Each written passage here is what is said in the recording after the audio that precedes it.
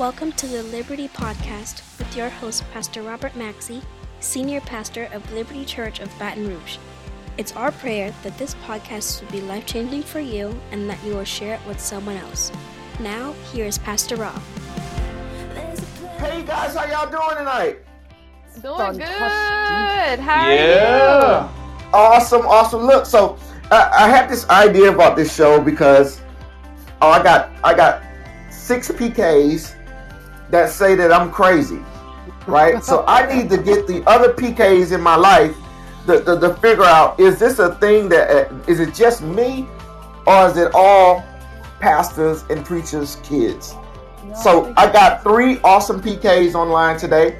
I got Faith Land, I got Derek Davis, and I got Meshach. And Meshach, you gotta say your last name because I can't. Muyaka. There it is. He is here. So I'm gonna let you guys just introduce yourself. Faith, go ahead and introduce yourself for us.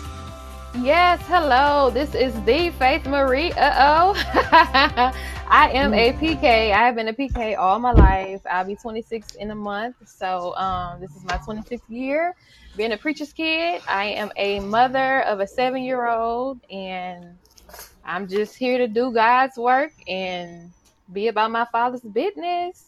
Amen. Just forget about I am her and don't even say nothing about that. Wow. I'm sorry. Okay, I do have a women's ministry. If I gotta explain everything to y'all tonight, it's gonna be a long show.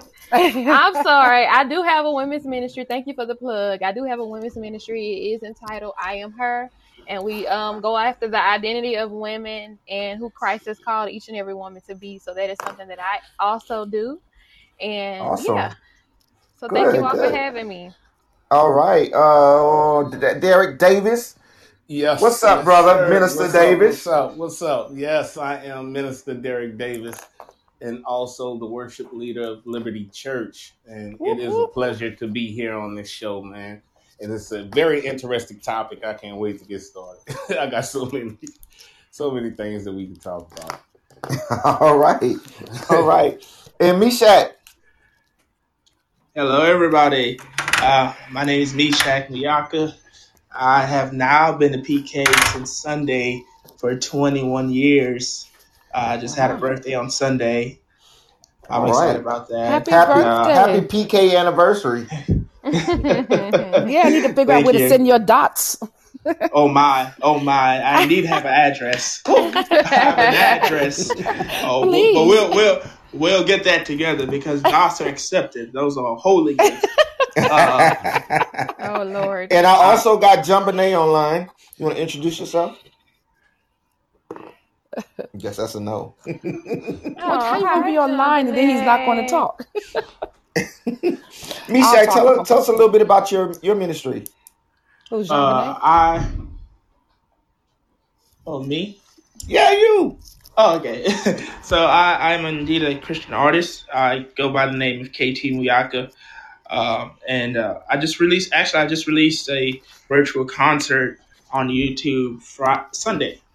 So if you go to YouTube and I might drop the link on here later, you can check out the virtual concert. But I do Christian music, and I'm currently in Bible school at Bethany. And yeah. Awesome. Yeah. Awesome. So I got some great young people on here. And yeah, Derek, I called you young. Yeah. So yeah.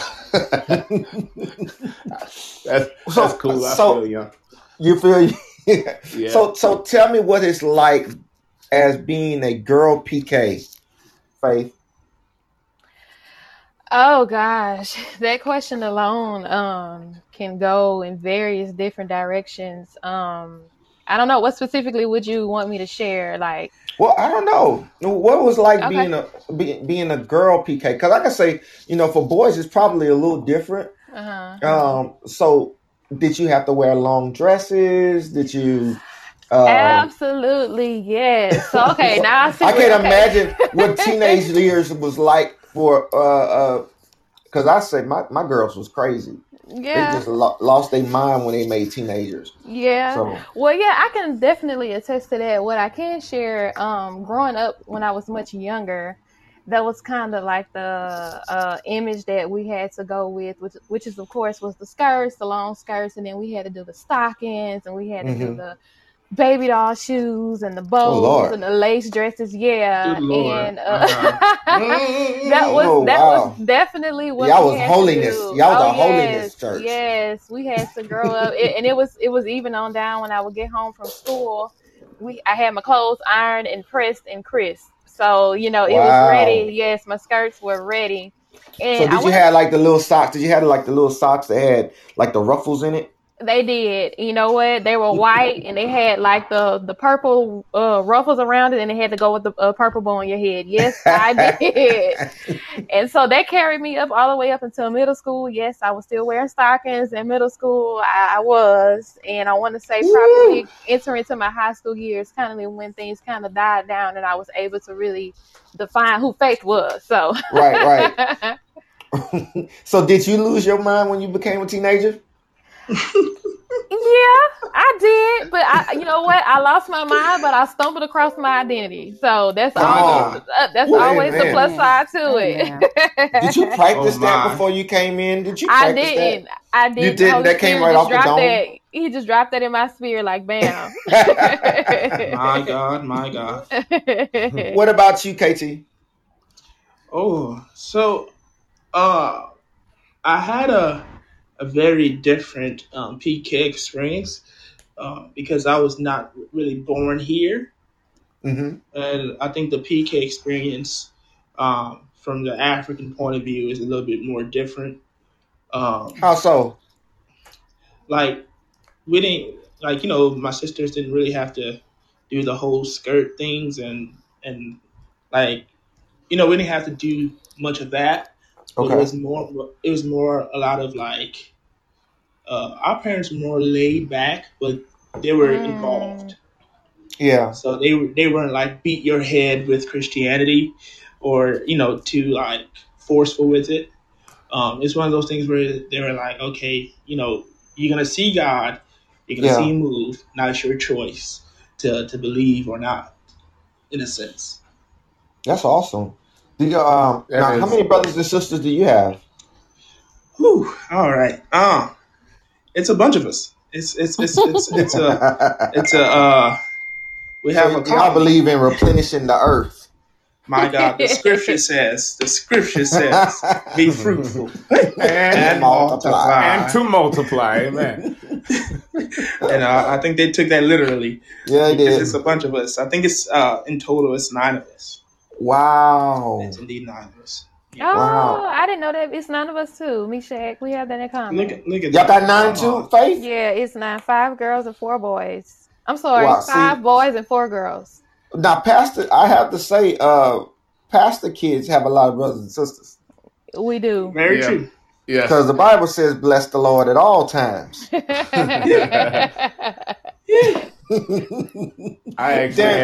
had 9 as well.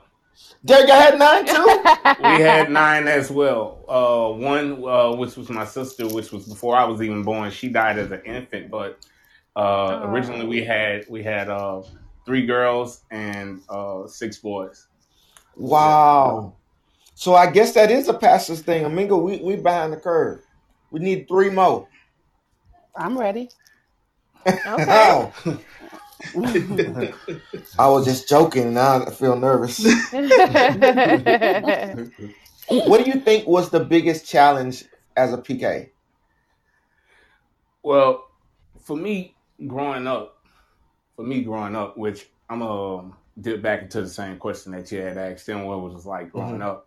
I mean, like just as far as dressing, like it was suits. It was suits every Sunday. You know what I mean? And me having older siblings, when they got too big for their suits, then they became hand-me-downs to me.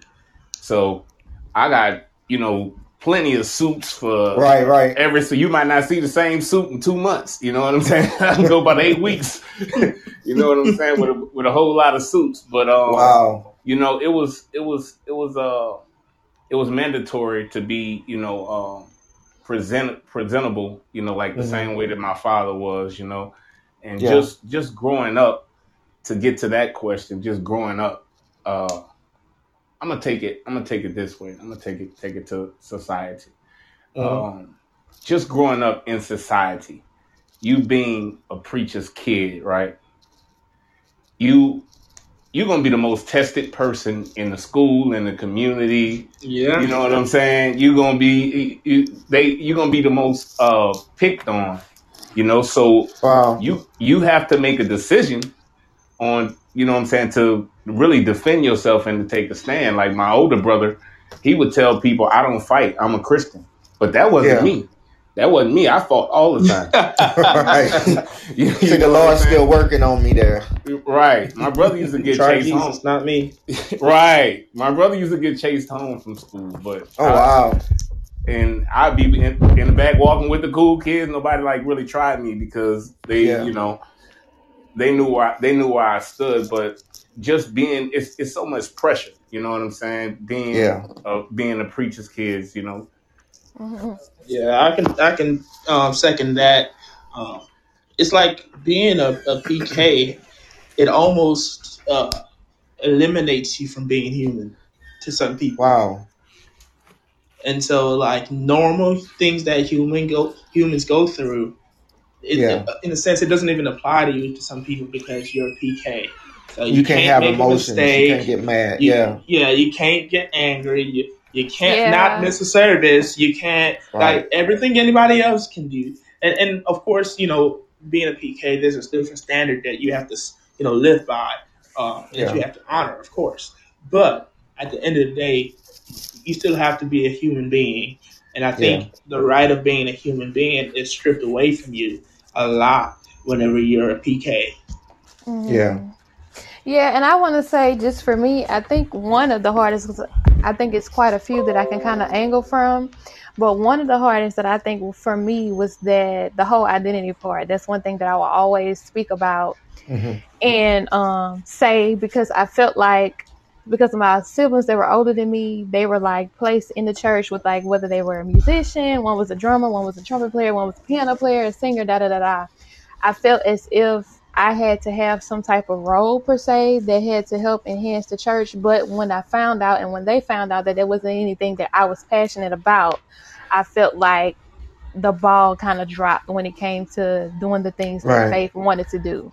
And so throughout my years of growing up, I did kind of struggle with trying to find placement in my own identity and whatnot. So I think that would have been one of the hardest things as growing up, because it wasn't a drummer, it wasn't a piano player, it wasn't a singer, and it was something outside of the church. And my parents were kind of very driven when it came to running and functioning with the church and a ministry, especially with me being a baby. I'm the youngest. So it was just like, once you have that one and it's like, oh my God, she's not doing what the other ones were doing, it's like, okay, how do we handle this? Yeah. Because it's not like you're just not a part of like the ministry, but it also connects everybody else to the family as well, because everybody's in ministry in the family, and now you're trying to find not just your spot in the church, but your spot in the family.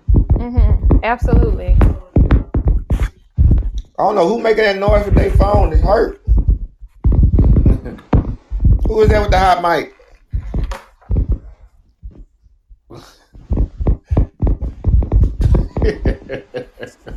I don't know who that is. That's either one of y'all. As long as it's not you, Pastor Ming, is it? No, because I'm on mute. Okay. So Gemini, you want to say something? What's it like being a PK? What is PK? Not here with a pastor's kid. What's it like? Gemini's just along for the ride. That's where he's at right now. Well, he can't really talk about it, y'all. He's still left. He can't. He still gotta wake up and sleep. Right. So did y'all find like that it was harder? I know Faith said it was harder to find her place, and just finding her identity. But what about you guys? Because y'all did participate a lot in the church. For me, it was harder for me to to actually find my identity. I've always been a lover of music. My father was not only a pastor, but he had they had a quartet group called the Gates of Heaven, and they would go and minister and sing, and he trained me and two of my older brothers to sing. And so we had a smaller version of the quartet group that we would open up the banquets and stuff for them. But I don't really think. Well, I did say I've always had a love for music, but a lot of it comes to whether or not you really have a choice in what you're doing. You know, I started out with the quartet, and then just being in church every Sunday, I gravitated towards the sound of the drum. So on Sunday mornings, I would always sit right next to the drummer, right where the drummer was playing. I sit on the front row right next to the drums and watch him and stuff like that. And then eventually I started learning how to play. But as I grew older and just being in church, and I come from the old school church, like, the old traditional Baptist church, take communion. If you ain't got nothing, the women got to put something on their head, If they ain't got a white scarf, they're going to put a white napkin in their head with a bobby pin or something, Yeah. Yeah, I come from the old, Jerry curls in the choir stand. Right. Yeah. I come from the old traditional church, and it was so mandatory for me to go. And like, they didn't have all of these different ministries, like in the non-denominational church, churches that we attend today. Like you have youth church, and stuff like that. They didn't have that. So we was in there with the adults, and whatever was going on with them, we had to be in there, and the main thing you had to do is behave yourself. You know what I'm saying? But, as far as learning your identity and developing your own relationship with God, I feel the youth of that generation was overlooked. Now, yes, they had Vacation Bible School and stuff like that, but it was nowhere near as personal as people taking the time to help the children develop personal relationships with God, like we have in these times. I'll have to say, because when I was growing up, we had my mom. She wasn't a minister, but she was very active in the church, and I remember being asleep on the back row many a nights. Yeah, because there was nothing else for us to do. There wasn't any kids ministry or anything like that. Right. Okay, can I ask y'all a question? Well, did y'all find, being that y'all pastors of kids and having to be at the church so much, did you find that you became a little bit resentful of the of going to church, or resentful of the people, or feeling like? Yes, I say resentful. I remember the first time that my parents came to the room. They used to always come and wake me up on Sunday mornings and say, get up, get dressed, you know what I'm saying? Tell me to get up and get dressed and get ready for church. And I remember the very first time they came in the room and was like, you not coming? Which means I had a choice, you know what I'm saying? And when they asked me that, I was like, nah, you know what I'm saying? Like, I'm good. And I went back to sleep, you know what I'm saying? And, like, from that very moment on, when I got a choice, because it was so mandatory for me to attend everything and do everything, and now I'm 17, 18 years old, and now that I finally got a choice, right. Like, no, I'm good. You know what I'm saying? I want to chill. I want to hang out. I want to do some other things. Yeah. I always had to attend everything. Sunday school, Vacation Bible School, and my mom picked on me.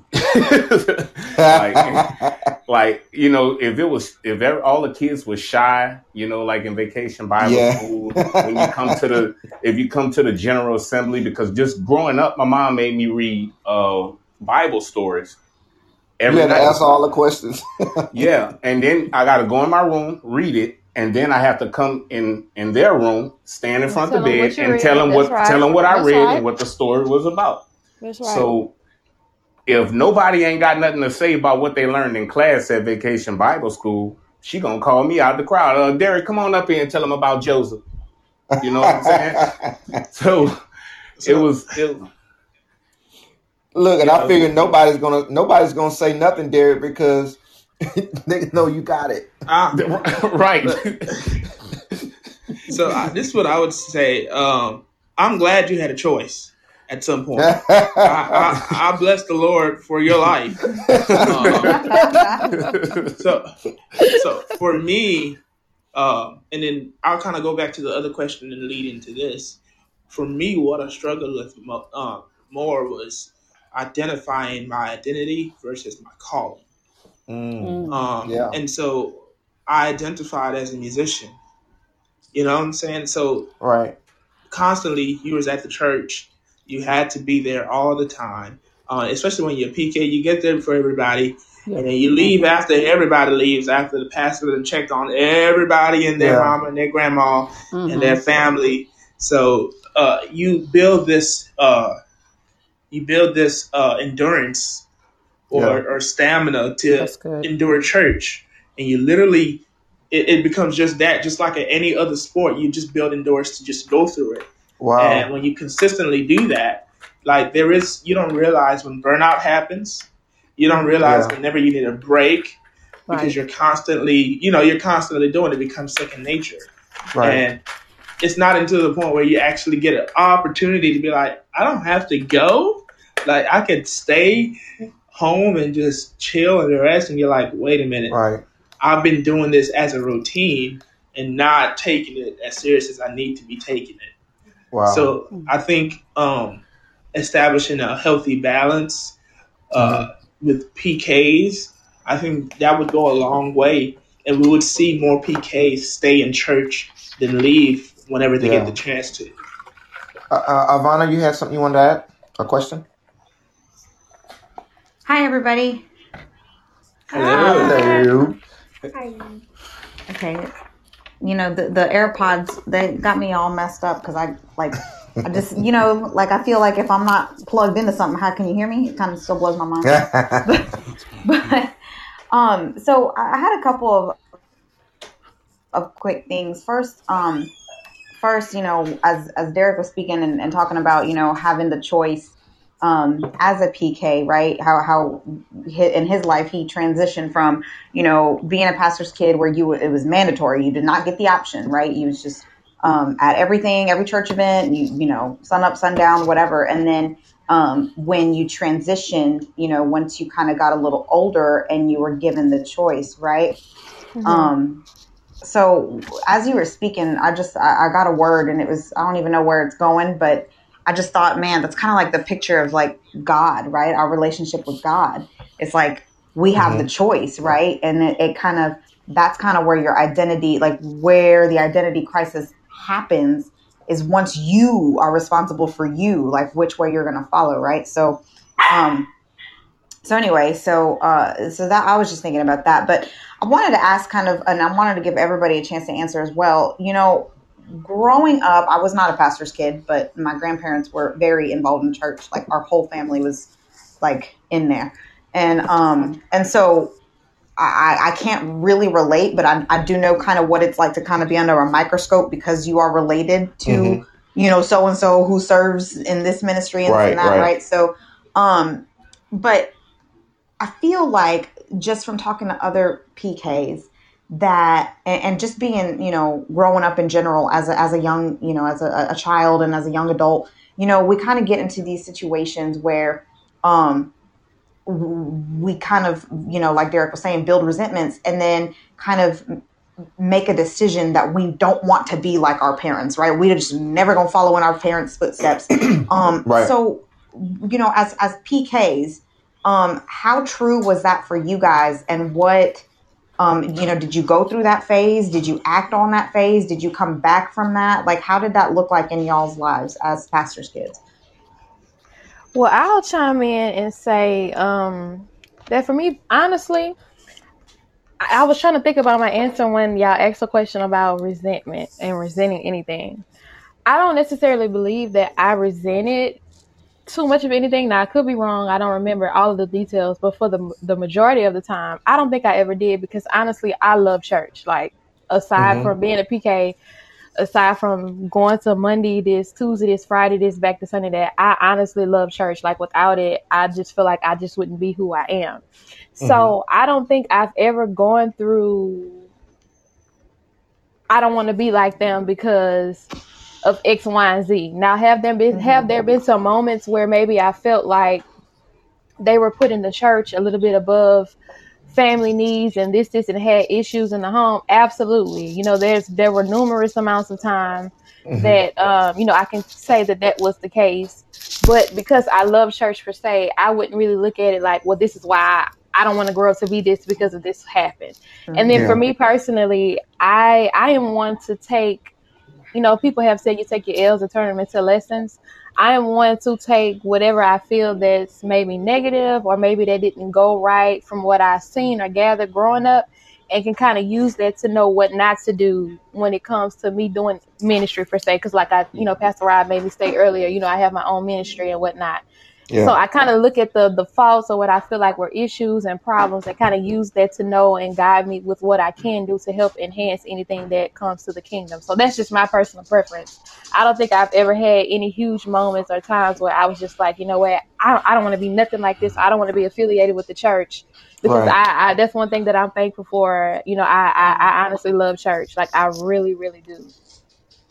I don't know if the question, and I'm going to let everybody else answer as well, but I see that question like, when did you find God for yourself? You know what I mean? Like, when did you start a personal relationship with Christ for yourself? And it wasn't, the God of Abraham and Isaac, but it also became the God of Abraham, Isaac, and Jacob.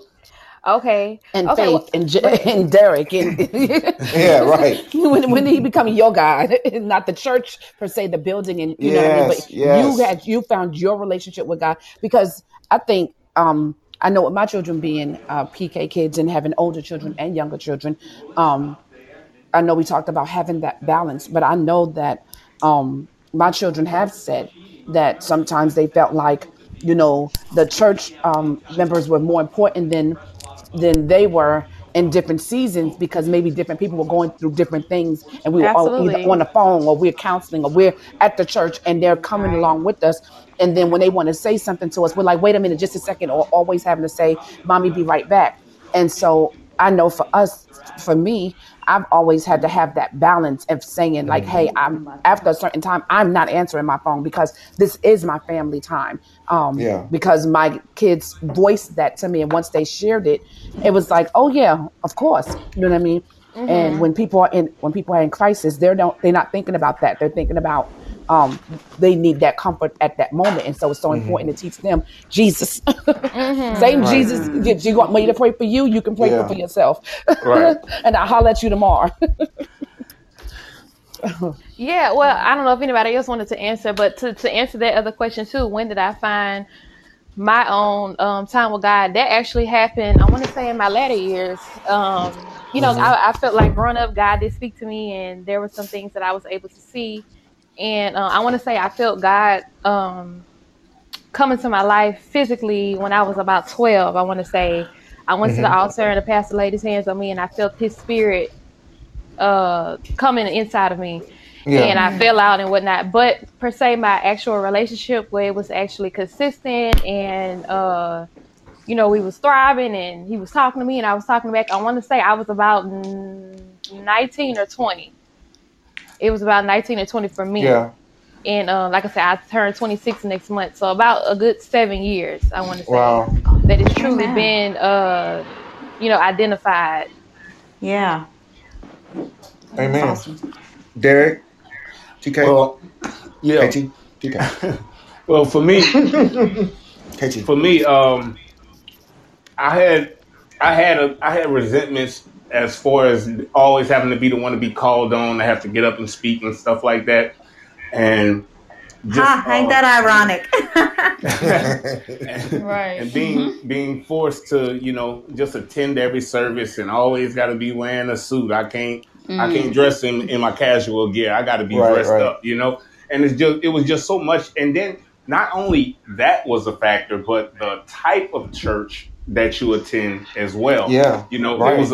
It was more about religion Yeah. more than relationship. Yes. You know what I'm saying? So just being tied up in that is what like kind of pushed me away a little bit. But I thank God for the seed that was planted, because I later returned, obviously.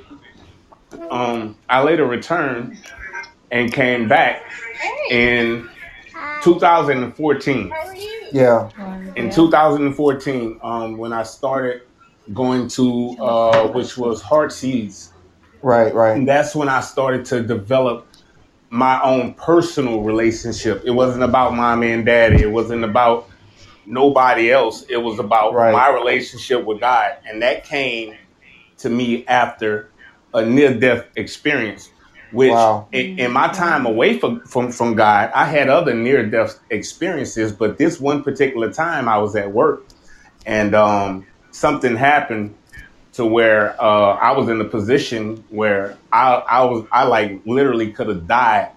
And I'm looking off and I'm seeing people more than a football field away running for their lives. And the danger is 15 feet in front of me.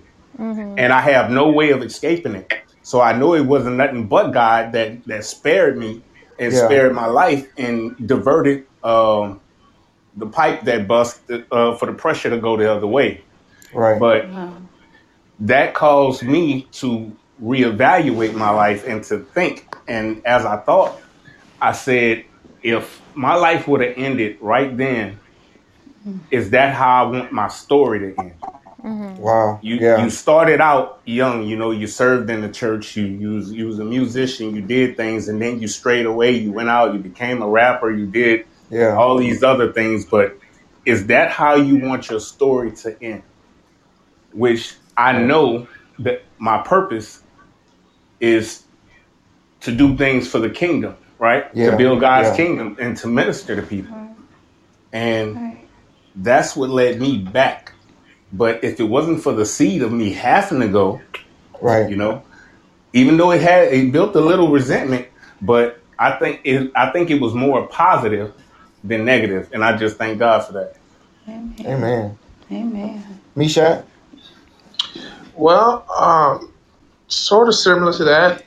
For me, as a young kid, I've known that Jesus is real. Like, I've seen miracles. I've seen demons casted out. I've seen a whole bunch of stuff as a young kid, and so I know he was real. But I also hadn't had that, like, okay, this is me now showing you. I feel you, Jesus. I see you. And even being in musicians, I think at times when you're in powerful moments, you're always stuck doing a job, and it sometimes becomes a job where you're up there, especially when you're young and you don't really understand what you're doing. You just know how to do it, and so for me, I'm like, well, I'm just playing keys, and I would see, people getting delivered, people getting set free, and all this happening, and but I'm like, well, this is just what I'm supposed to do. But it wasn't until that same, experience happened to me, where I was actually pronounced dead for about 15 minutes. And then I got resurrected. How old were you when I got it? I was 9. After that happened, I was like, okay, obviously you're real. I've seen it before, but now I have, it's always different when you can say it for yourself. Like, okay, you did this. Like doctors said I was brain dead. They said I didn't have a heartbeat. Yeah. But yet 15 minutes later, after prayer, I was resurrected. No, but there is no humanistic answer for that. Right. Except Jesus. And so after that moment is where I was like, okay, you're real. But I still didn't full in jump in. I had the belief of him. Yeah. But I wasn't all the way invested into like what his plans were. Until about 4 years ago is when I kind of like started realizing what he really had for me. Yeah. Wow, that's awesome. You guys, all of you guys have amazing testimonies. Yes. It's just your faith experience. Yvonne, did you have another question?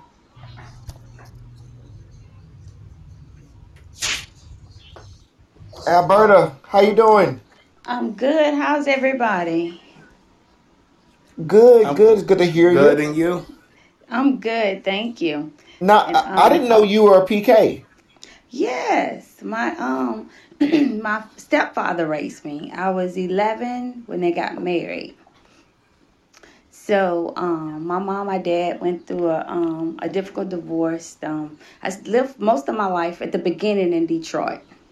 So we moved back to Louisiana. We moved to Louisiana. I was a baby when we moved. We moved to Louisiana, and I saw different things in Louisiana than I did from Detroit. And it was a race thing, actually. So I was ready to move back. I was hate Louisiana, I really did. But my mom ran into a really good man, Ernest Rachel, my stepfather. And he was older than her, like 22 years older. But I stayed in the church up under him. Me and my sister, my brother, and a lot of my friends in the neighborhood, we were always in church, sun up, sun down. And Derek said the suits, I had to wear the dresses, that my mom was a seamstress. So I had to wear the dresses, the heels, and those ugly stockings that did not match your legs. So y'all know I'm old, okay? So those ugly stockings, I had to wear the ugly big heel shoes and the ugly dresses, and anyway. So you don't tell your mama you called all her clothes ugly. Well, I'm about to tell you, the hand-me-downs was ugly. Well, my mom made me clothes. So when my mom made me clothes, I would say I saw what somebody else had, and she was good at it. Once she saw it, she could make it. So that was. Now hold on. Now I gotta make sure, because these three folks on here had nine kids. So how many brothers and sisters did you have? With my stepbrothers and sisters, all of them all together. 11. Oh my God. Yeah. It is a pastor. This is a PK problem. We are missing out, Aminga. We gotta get these last three. Well, hey, hold on. AKT. Yes. One more time. What the scripture say about being fruitful? Be fruitful, multiply. Hold on, you are behind the count too, Derek. Now I heard Julie say. I heard Julie say no. I don't hear Mika saying anything. Who, me? Oh, he already know. I do 10 more. I don't care. We're gonna adopt. I don't want to go there with me. There'll be a whole nother conversation up in here. We're trying to talk about PK kids. We can take an F in a heartbeat. I'm trying to behave. No. So did you have a resentment, Alberta? Was there a resentment for church? Did you like fall away? Because I know the Bible verse says you raise the child up in the way that he should go and never depart. And I always look at that verse like, is this the verse in the Bible that's not true? Is this the one verse that didn't come true? It's true. That's not what that means. It's true. It's true. But let me explain that one to you. All right, you don't have to explain it. Okay. The short version, Alberta. I am. I'm going very short. I know you don't have to do that. You ain't have to do that. But anyway, I know my daughter. I'm gonna give you the short version. You see the lady who was just speaking, Miss Faith. She said something. I love church. Yeah. But let me tell you, I saw every undermined anything you want to see in the church. Wow, I bet. Yeah. So, and we had that old Baptist church. Yeah. Okay, so come on. I saw all that. Undermined stuff. The creeping, the sneaking, the lying, the stealing, all that. So I learned that. Okay. So I love the church. But as I began to see that, and when I got an option, like Derek said, to not go, it's like, well, I could do this on my own. If I'm going to be that way, I could be that somewhere else. Yeah. So I left the church. But I had so many, I can almost count 7, if not more, near-death experience. Wow. And I never forget the last one in 94 when I saw myself floating and I knew I was going to hell. Still, that didn't bring me back to the church. But when I moved here in 99 And one of my friends offered me, which is a best friend, say we were gonna go out because the club was my thing. Yeah. And we never could connect with the club. But one day she said, I went to Bethany. I went to this church and I see a whole nother life. I saw the light in her. And she only had been going a week. Yeah. I went. And when I went, I wished I had never left the church. Wow. So when we, as pastors' kids, we see things and we experience things because we're right there with the pastors. We're right there with the moms and the dads. And we see stuff that people should keep to themselves and not expose children to. Yeah, I would say that you're probably right on with that, Alberta, because like when we left our last church, the kids saw how hurt we was. And I remember coming home and I remember telling the kids that that we can't go back. And watching them cry and watching them be hurt, I mean, that was like a new level for me, you know, of church that they had not been exposed to. I hadn't seen. Yeah. But I mean, I love God. He brought me where I needed to be. He showed me what I needed to do. He trained me. He showed me things at another church that I can use where my home is now. And he constantly is telling me that this is what you're supposed to do. This is what you're supposed to do. Even though I'm doubting, he's constantly telling me this is what I want you to do. You know, so we just leave. It's not about being a pastor's child. It's about the enemy. He comes to kill, steal, and destroy on any level, whomever they may be. Yeah. I would say for you and for Derek, I guess this question is just for you two. What was it like getting into ministry, the ministry part of it? Because, you know, Faith and Meshach, they started ministry a little earlier than you guys. Did you find it was harder for you to get into ministry? Did you find it was harder for you to accept that calling on your life at your advanced ages? Not that y'all old and nothing like that. I'm just saying. For me, no, I didn't at all. You know what I'm saying? In my years of being outside of the church, like when I was rapping and stuff like that, I kind of learned how to connect with people, you know what I'm saying, through my music, right? So I've always had a conscience about what I was doing. At one point, like people used to always come up and compliment me, man, you gonna make it one day, and you know, like you the hottest thing in the hood, you know what I'm saying? Like you the best doing it out of the group that y'all in, you know, and everything like that, and you so talented and this, that, and the other. And at some point, I had a revelation that came. It was like, if you could get this many people to listen to you and to follow you, and you telling them to do all of these worldly things, what do you think it would be like if you were sending the right message? Right. You know, so I had that moment of revelation, like in my rapping career. So I kind of like toned it down from the subjects and the things that I talk about, and I became more of a conscience type rapper. You know what I'm saying? To just to toggle people's minds, you know. And I would often refer to my relationship with God in songs. You know, so when I transitioned into ministry, it was just basically me coming back home, like the prodigal son, me coming back home and actually doing what I know that I was called to do. Yeah. God gave me the talent to be able to put these words together, kind of like KT, you know, with being a Christian artist. God gave you the talent to put these words together. And for people to actually be able to hear it and you know, just for you to be able to minister to them and they feel that, and it brings a connection between them and God, you know. Right. Alberta? Right. So tell me the rest of the question, because Derek had me gone for a second. Tell me the question again. Because it started bringing me back to some stuff about myself. I was wondering, was it harder for you to accept your calling in ministry now versus when you were a kid, when you were younger?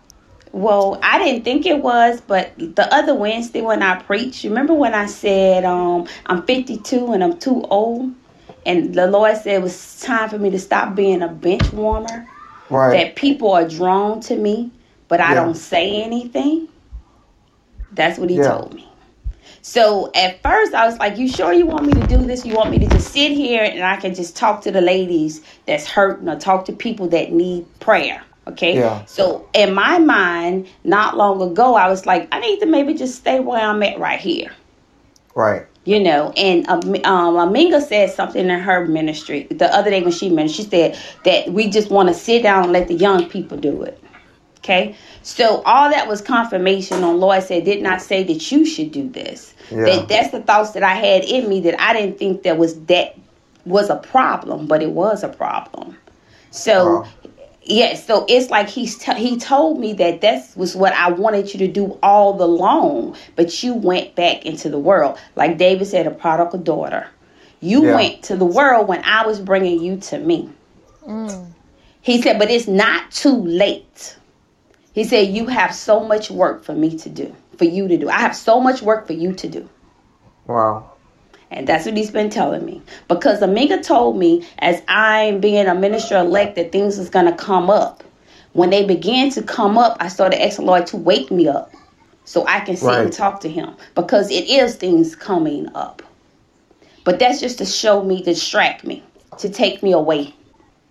But if you're trying to take me away, then God got something so big for me. Must be a reason. Toward, that's it. That's Must be a reason. So He says that I am not too old. Amen. No, you're not. Yeah. All right, I have a question. I have a quick question. It's going to take you back to when y'all was younger and y'all pre-K kids. Because I watched when we was at the other church, and I watched people, the pastor's kids, and I would watch them date. Did y'all find y'all just dated the same people, the whole church, all the kids? Like, how did that? Like, that seemed like that's like, how did y'all date? Like, you know what I mean? That's a good question. I'm talking to Faith. I'm talking because everybody's like, the same people, and your friend girl over here date them. Now you dating them, and then they date. Like, it's So can you especially when you're in the same church? Yeah. I had a new date every week. I had a new husband, and all the people. But for real, I'm so serious. Do you know, like 5 of those guys are ministers? Wow. Yeah, it's like I had a minister husband every other week. For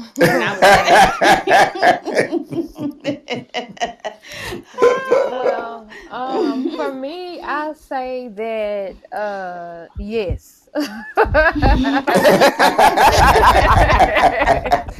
Yes, there was a time I was in, and I'm still young too, of course. But there was a time.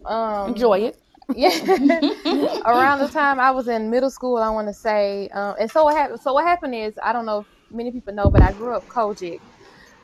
So we were a part of a ministry, but our ministry was under the umbrella of somebody that was above us. So collectively, we would have kind of like conventions throughout the year. We would have local conventions, and then our denomination is international. So we would have convocations where we would meet up with other churches that was in the same denomination. So long story short, when I was around middle school, there was this particular church inside of our jurisdiction that we would go to for certain meetings, and there was one guy that was interested in me, and then when I thought I was interested in him but didn't realize I wasn't interested in him, I actually liked his brother.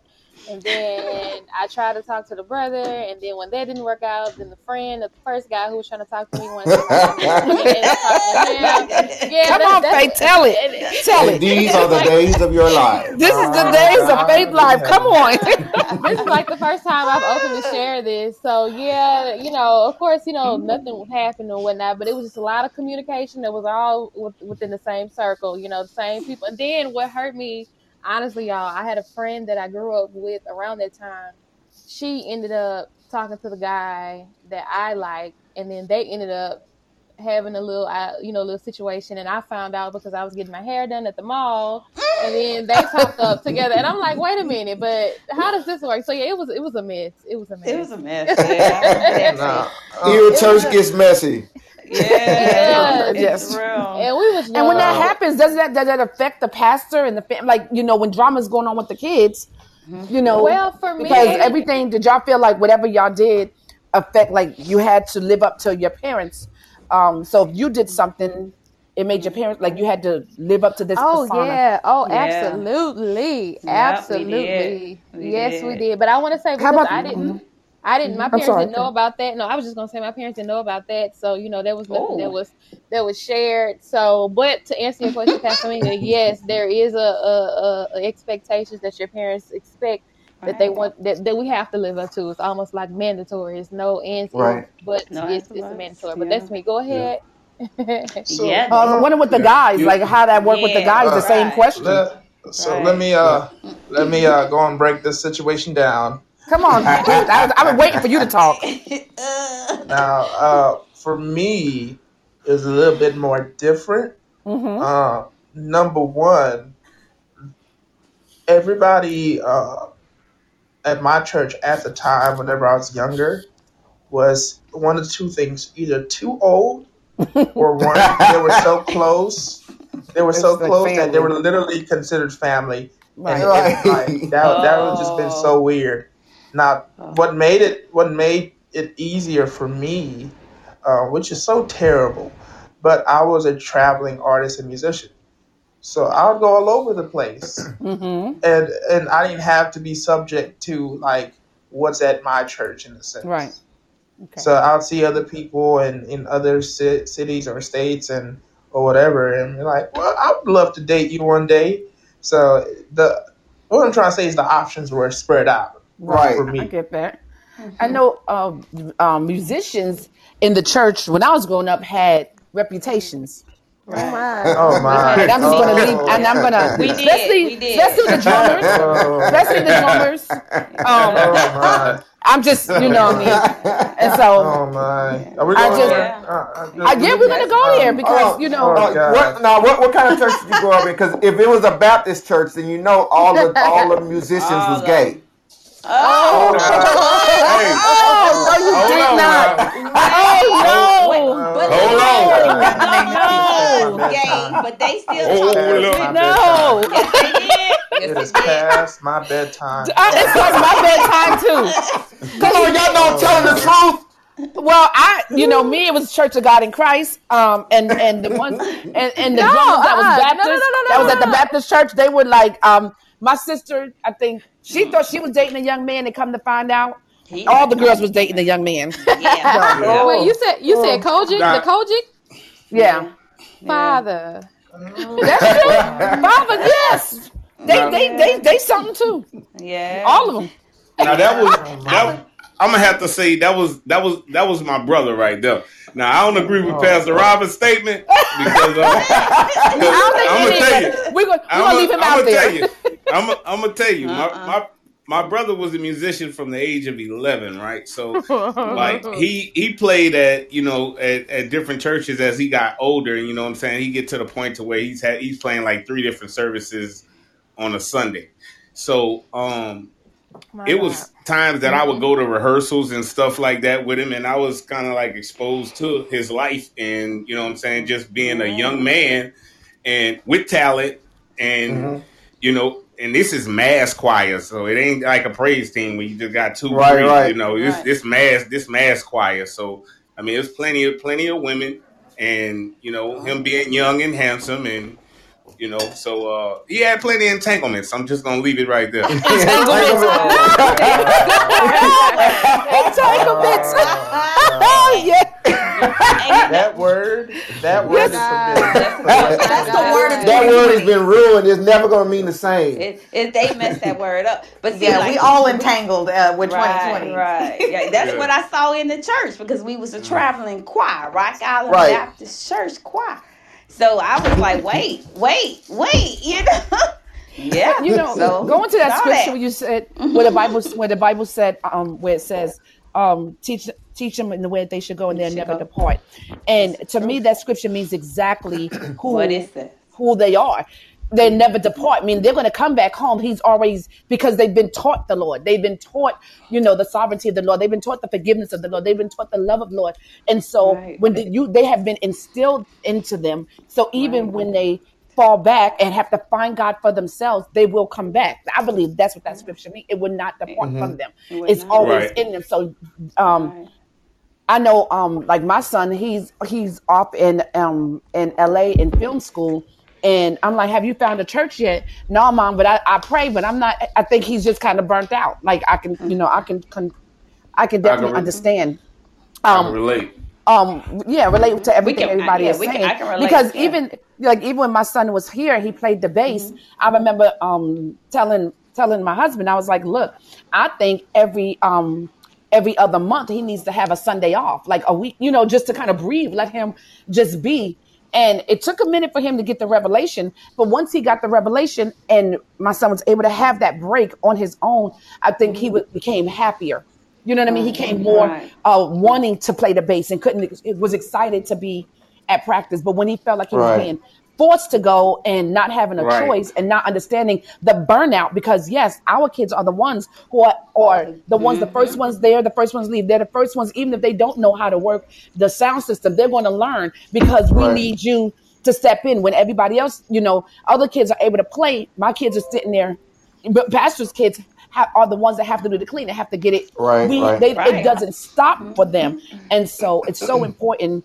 And I'm going to ask y'all at the end the advice that y'all would give to us for our children, because, we're still learning this balance thing ourselves. Right. Yeah. I was hoping you said that, Aminga. Ivana, you back? You got a question for us? Yeah. Can y'all hear me? Yeah. Yes, ma'am. I'm going to ask you every time. So this is for the PKs, obviously.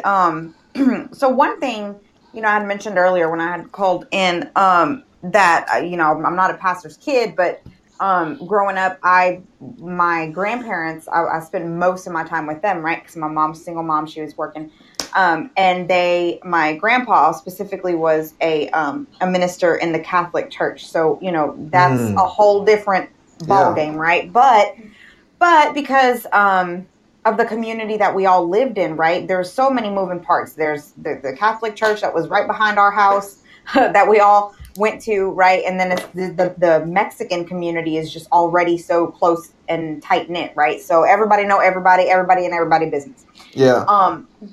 Because I know in my experience, when I was bad or did something or got in trouble at school or whatever, right?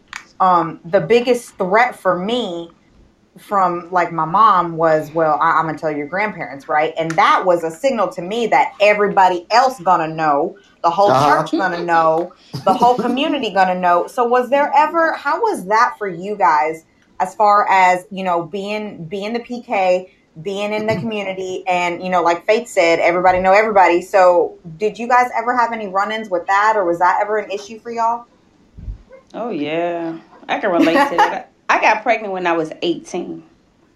So, yeah. And still at my home with my mom, and I say my dad, I just had a bonus father. But when I got pregnant, the world knew. But he still was good to me. And the thing of it is, everybody knew something about you. Like, they thought I was sleeping with some boy in the choir, but I wasn't sleeping with him. I was sleeping with the other boy who lived down the road. Like, yeah. So it was like that. And everybody was like, it's for him, it's for him. So my baby was never for nobody. The right person was always for somebody else. But the thing of it is, everybody knew. Whatever you did wrong, I stayed past curfew, everybody knew.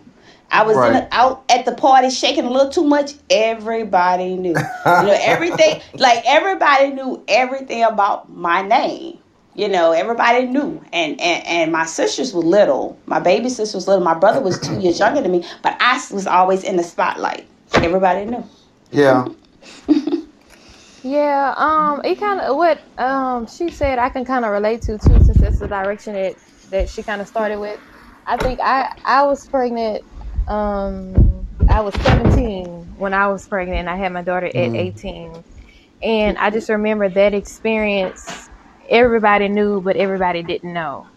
Right. And Exactly. what I mean by that was, it was times where I would hear what others had to say about my situation, and there was so many rumors that were around that got back to me, that this person said this is how it happened, and this person said this is what happened, and they tried to place my pregnancy on somebody that wasn't. Nobody didn't know who he was. Yeah. Right. So it's like they knew, but they didn't know. But because because my daddy was a pastor, and I think that was one thing that I had to go through too. Because when they found out, I think we had a service that following Sunday, because I let my parents know I was 5 months pregnant when I let them know. That's because I was staying in heaven at you the did time. 5. I did 3. Wow. Okay. Yeah. And when I I finally broke the news to them, we had a special service that Sunday, and of course, by me attending there, and of course I was going to be showing.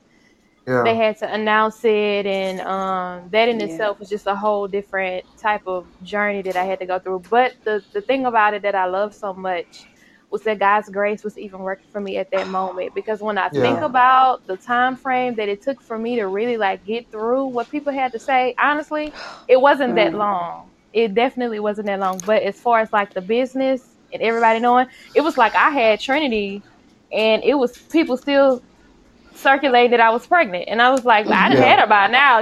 That's how you really didn't know what you thought you knew, right? She's months now, but I thank God for His grace, because I think about that time frame a whole lot, even when I have my own time, and I really think like, Lord, you really graced me through that time, because I didn't let what it could have went go. But yes, the business part, and even before then, when I was in, growing up and stuff like that, there were some things that I did do that wasn't pleasant to the Father naturally, and the spiritual father, and there were things that got out and, were said. I snuck out of the house. Snuck somebody in. My daddy turned it into a message one Sunday, like. Oh, I was going to ask y'all about that. I knew you was going to say that. They got us. I snuck out. He put the nail in the one, and he made a message out of that. And I know my kids have been preached so much. Oh,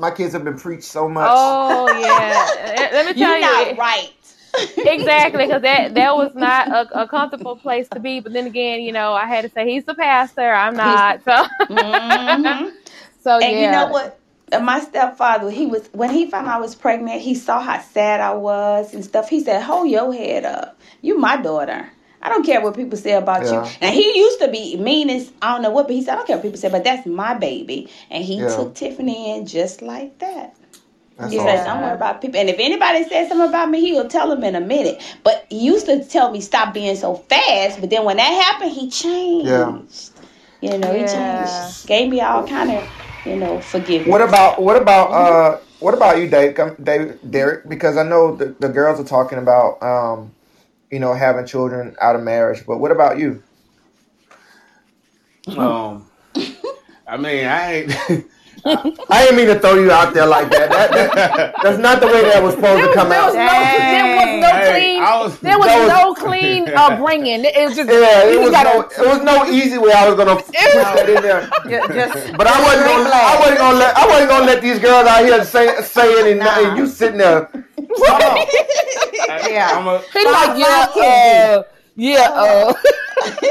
5 kids deep. Hey, but look. But listen. Who said that? That was Vanna. You know that's Vanna. Who else gonna say it? Who else gonna say it? That was a Vanna. Child, that was easy. As soon as it came out of my mouth, I said, "Oh Lord, she on here. We in trouble now." Everybody gonna get a dig. Everybody better get a dig.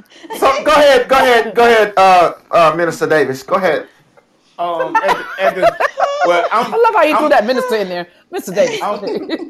I'm gonna start out with saying I was a late bloomer. Okay. Are you talking about sexually? No. Not exactly. Not exactly. Okay. But I had my first child at the age of 24. Okay. But at that time, that was in a time where I had been away from the church. So I could imagine what what was being said. Yeah. You know, like about my rap career and things like that. You know, when I strayed away, Right. but I wasn't actually in the presence to actually know. You know, you know what everybody was saying. You know, so it wasn't. I didn't have as much pressure. I was grown at the time. Okay. But you know what? People have to be careful on what they speak, because in my church, other girls started popping out. I'm like, all y'all was doing it then, and I'm not playing. But don't ever talk about somebody else's child because your child doing it. They just ain't been caught yet. But it was popping them out. I want to say it definitely was a code of behavior though that you had to have. Like when I was in church and growing up in church and the way you had to behave and stuff like that. Like I got threatened from the choir stand so many times. That look. Like just the look, and my mom could be singing a solo and just see me back there playing with my friend, making airplanes and throwing them and stuff like that. And I knew when she finished that song that she was finna beg for me to meet her in the back. And like right after she hang the mic back up on the mic stand, she just head on down the stairs of the choir stand and beg for me to come. Yeah. And you better know it. Now I come back in church sniffling and I gotta sit on the front pew. That's no joke. Yeah. Look, I don't know how Aminga do it, because Aminga will take a kid out and then when they come back they smiling. And I was like, and I know she done beat their tail. Mm-hmm. So how do you get them to smile on the way back? If I'm going down, you going down too.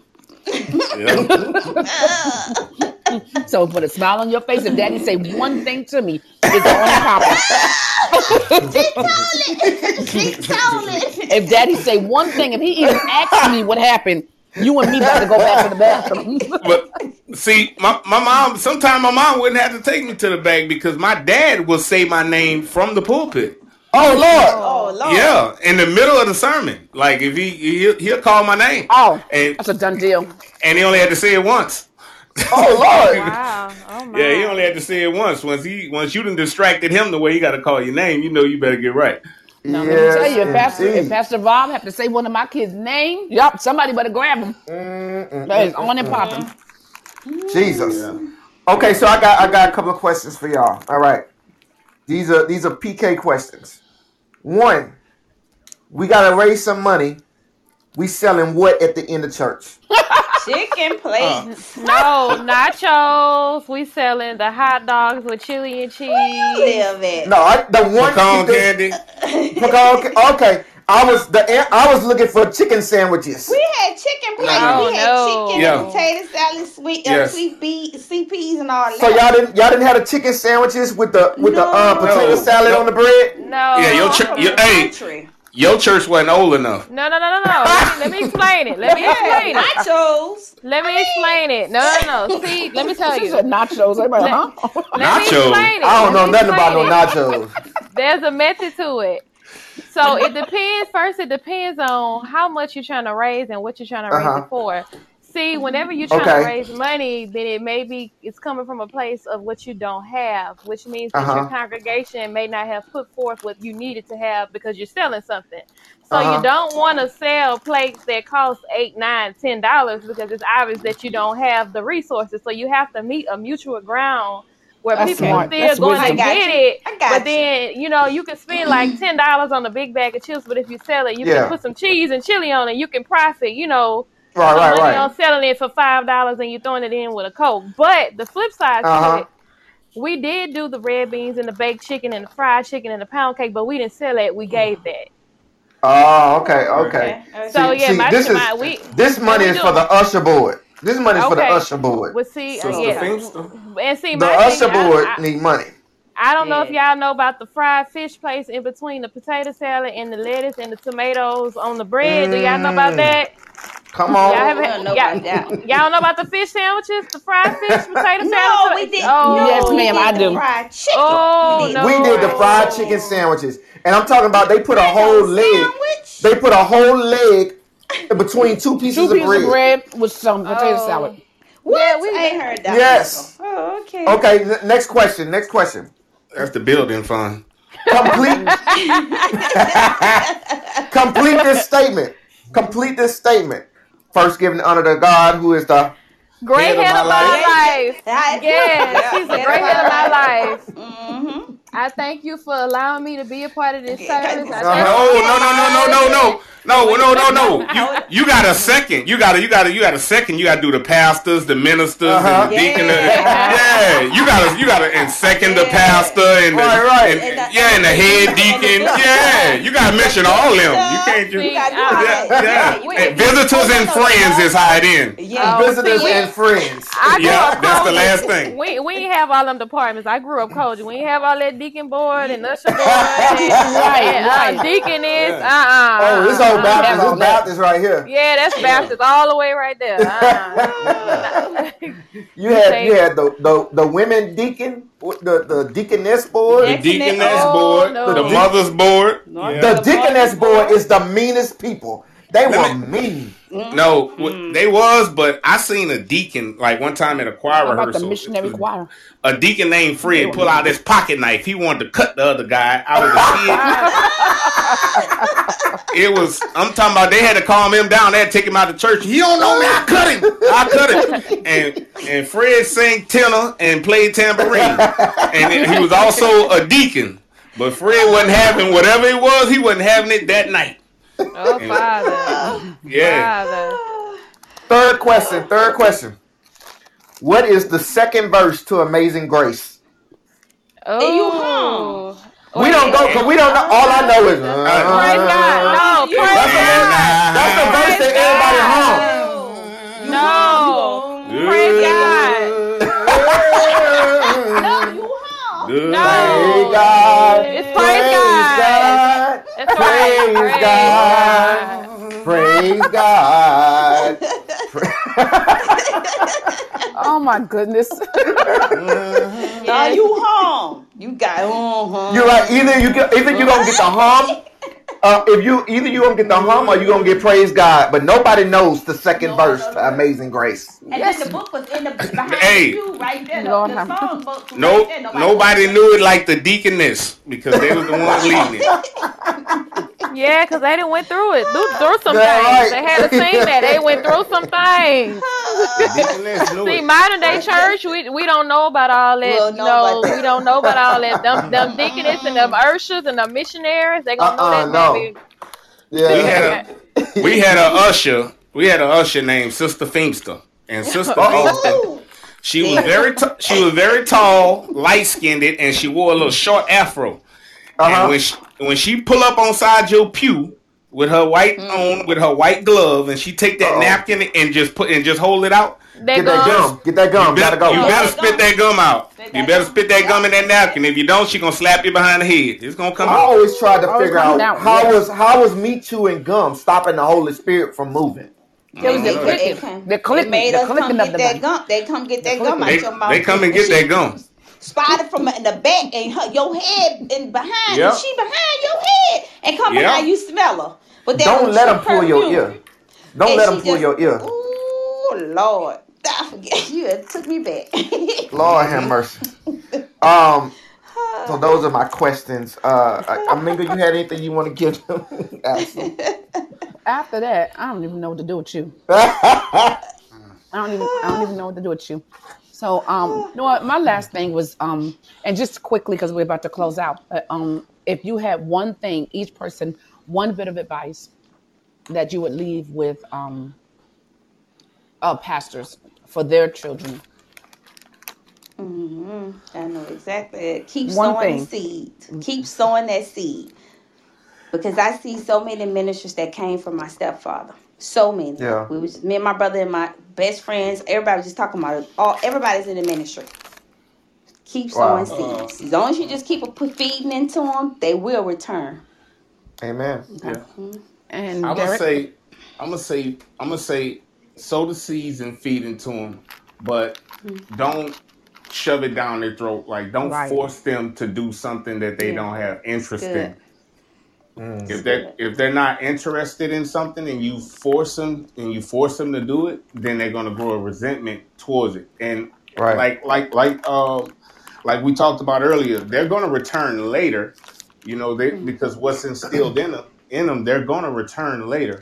But we want to try to bypass that resentment stage if we can. You know what I mean? Amen. Yeah. Amen. Yeah, and what I'll just say, because we know that God works in order, and I know that God says, the Bible tells us that we are to put family first. And I definitely would suggest that with leaders who are in ministry to realize that home comes first. And with that, the same investment that you put in your church, and you want your church to be prosperous, and you want the members to be, booming and going, to have that same guideline invested in your wife or your husband, and then also in your children there. Yeah. And knowing that their voices matter, kind of like what Derek said, like not shoving the gospel down their throat, because there's going to be a point in time where they're going to have their moment where they have an encounter with knowing who Christ is. And it may not come as the form of mommy and daddy shoving God, or Jesus, or going to Monday, Tuesday, Wednesday, Thursday, Friday service down their throat. Right. And just knowing that, God has his timing for everything. He has his way about, even for me, when I think about my own time, it didn't come until I was, like I said, 19 or 20. Thank God, I did have the opportunity. He didn't take me out before then, but we had that encounter ourselves, And although I am thankful and appreciative that I was in a position to be rooted in church, because I do believe that plays a part with how I was able to have my encounter, because I will go back to what I was initially birthed into, but it still didn't come at the form of mama and daddy shoving Jesus down my throat. So I think, and I know it can be hard as parents, because, you want your children to go a certain way, and you don't want them to make the mistakes and whatnot. But just like parents have a choice to choose God, so do the children do too. So I think just giving them that grace in that area, to kind of have their own convictions, or just their own, without it being forced. Yeah. But then mostly just knowing that family comes first, and that same investment is needed. Amen. Amen. I just want to piggyback on that for a second. Wait, can I? Okay. Wait. I didn't hear. Meshach had to leave. Meshach's phone went dead. Okay, but I just wanted to piggyback on what she said. I think it's a different type of grace, depending on the preacher himself. Like if you're a pastor and you was raised in the church like every day of your life, and you didn't get a chance to go out and experience the world, then you're not going to have the same grace as someone that became a pastor, let's say at the age of 27 or 25, that actually did have a chance to go out and experience the world. You know what I mean? Right, so you're going to understand that child has to make a decision for themselves. But if you was forced into it, then you're going to force the next generation into it. I don't know. I hear that, but I don't know if I would solely agree with that. I think because, again, if you're teaching religion versus relationship, those are two different things. Mm-hmm. That plays a major role too. Yeah, right. Right. Because Pastor Rob grew up, I don't know, going every single day. I grew up, but I didn't, my kids want to go, you know what I mean? And they are active, cleaning the church. Even before we came here, that's what they love to do. You know what I mean? But if they say, today I want to stay home, it wasn't a big deal for us. It was like, okay, go ahead and rest. We all deserve that. Right. So, but everybody's not like that. And we understand that. Amen. Right. Amen. Hey guys, I really enjoyed this conversation. This was fun. Yeah, it was good fun. It was. So we gonna have to do this. Hey, we got to do this again, because I ain't get a chance to tell y'all about the story about when I had a fight in the church and the usher had to stop. Look, see, you interrupted my question. My question was, I was about to say, Derek got a chance to share his most ratchet thing that happened in church. What's y'all most ratchet thing that ever happened in church?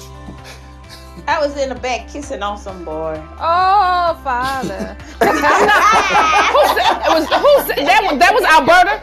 That was Alberta. Alberta, I'm not surprised. That was one of them fine ones. He was a drummer.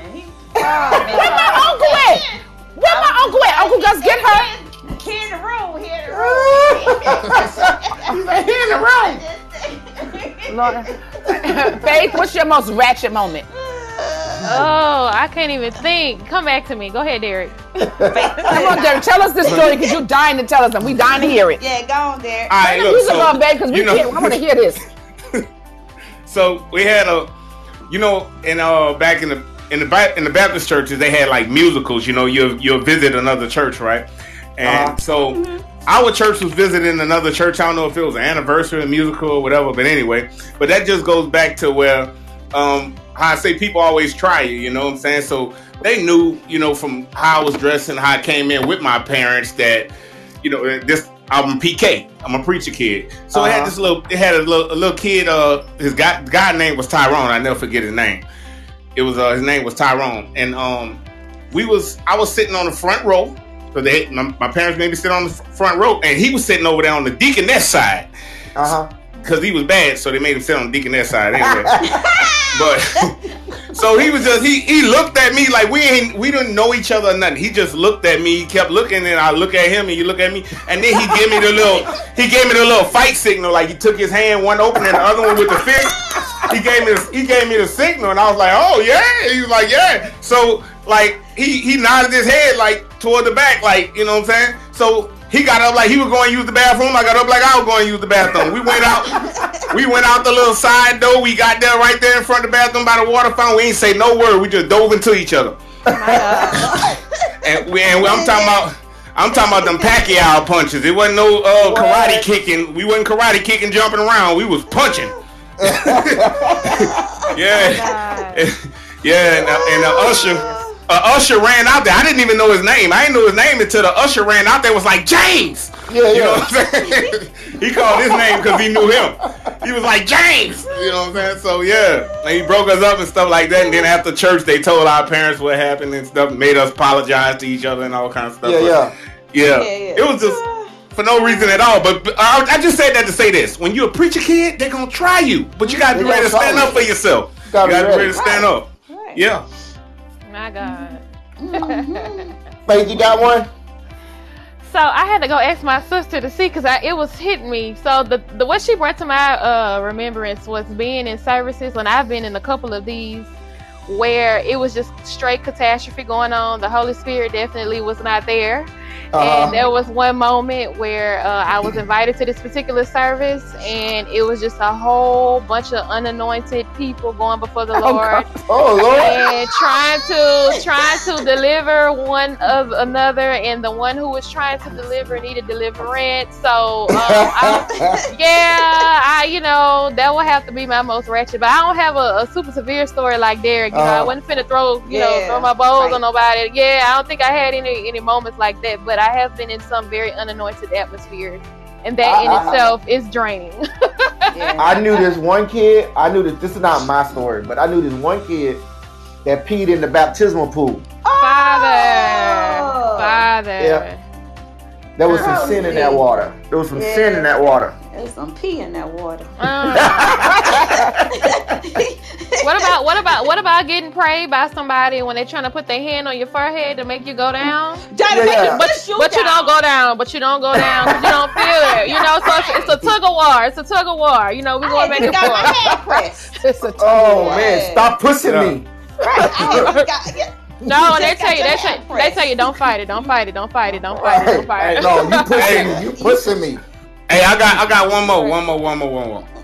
So one time, the lady that used to clean up our church, our old Baptist church, she decided that the Lord told her that she was supposed to be our pastor. Yeah, she said the Lord told her she was supposed to be the pastor's wife, and she had the keys to the church, and she locked him in the church and chased him around the church. What? Yeah. Oh yes. Locked him in the church and chased him around the church. Talking about she supposed to be his wife. Oh Lord. Wow. I just have to say, this is a lot of stuff go on in the Baptist church.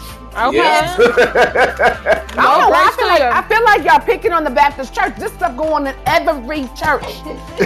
Yeah. They just more, they Baptist, so they more open. They just more open. You gotta match those fancy suits. Right. More loud with it. But hey guys, I really enjoyed this. We gotta do this again. Yes, we will. I just want to pray us out. Father God, thank you, God, for this opportunity we had tonight, Lord. God, we pray, God, that you just continue to touch each and every one of us, God, and each and every one of these PKs that's on this line, Lord. God, I thank you for bringing them into their ministry. I thank you, God, for bringing them into the Word of God and having them minister, Lord, and you're doing amazing things through them and in them, God. So I love you. We honor you. We bless you in your Son, Jesus' name. Amen. Amen. Thank you. Hey, y'all share. Okay. I got guys. I'm gonna see if my daughter can do this on my phone. Good night. Good night, everybody. Bye.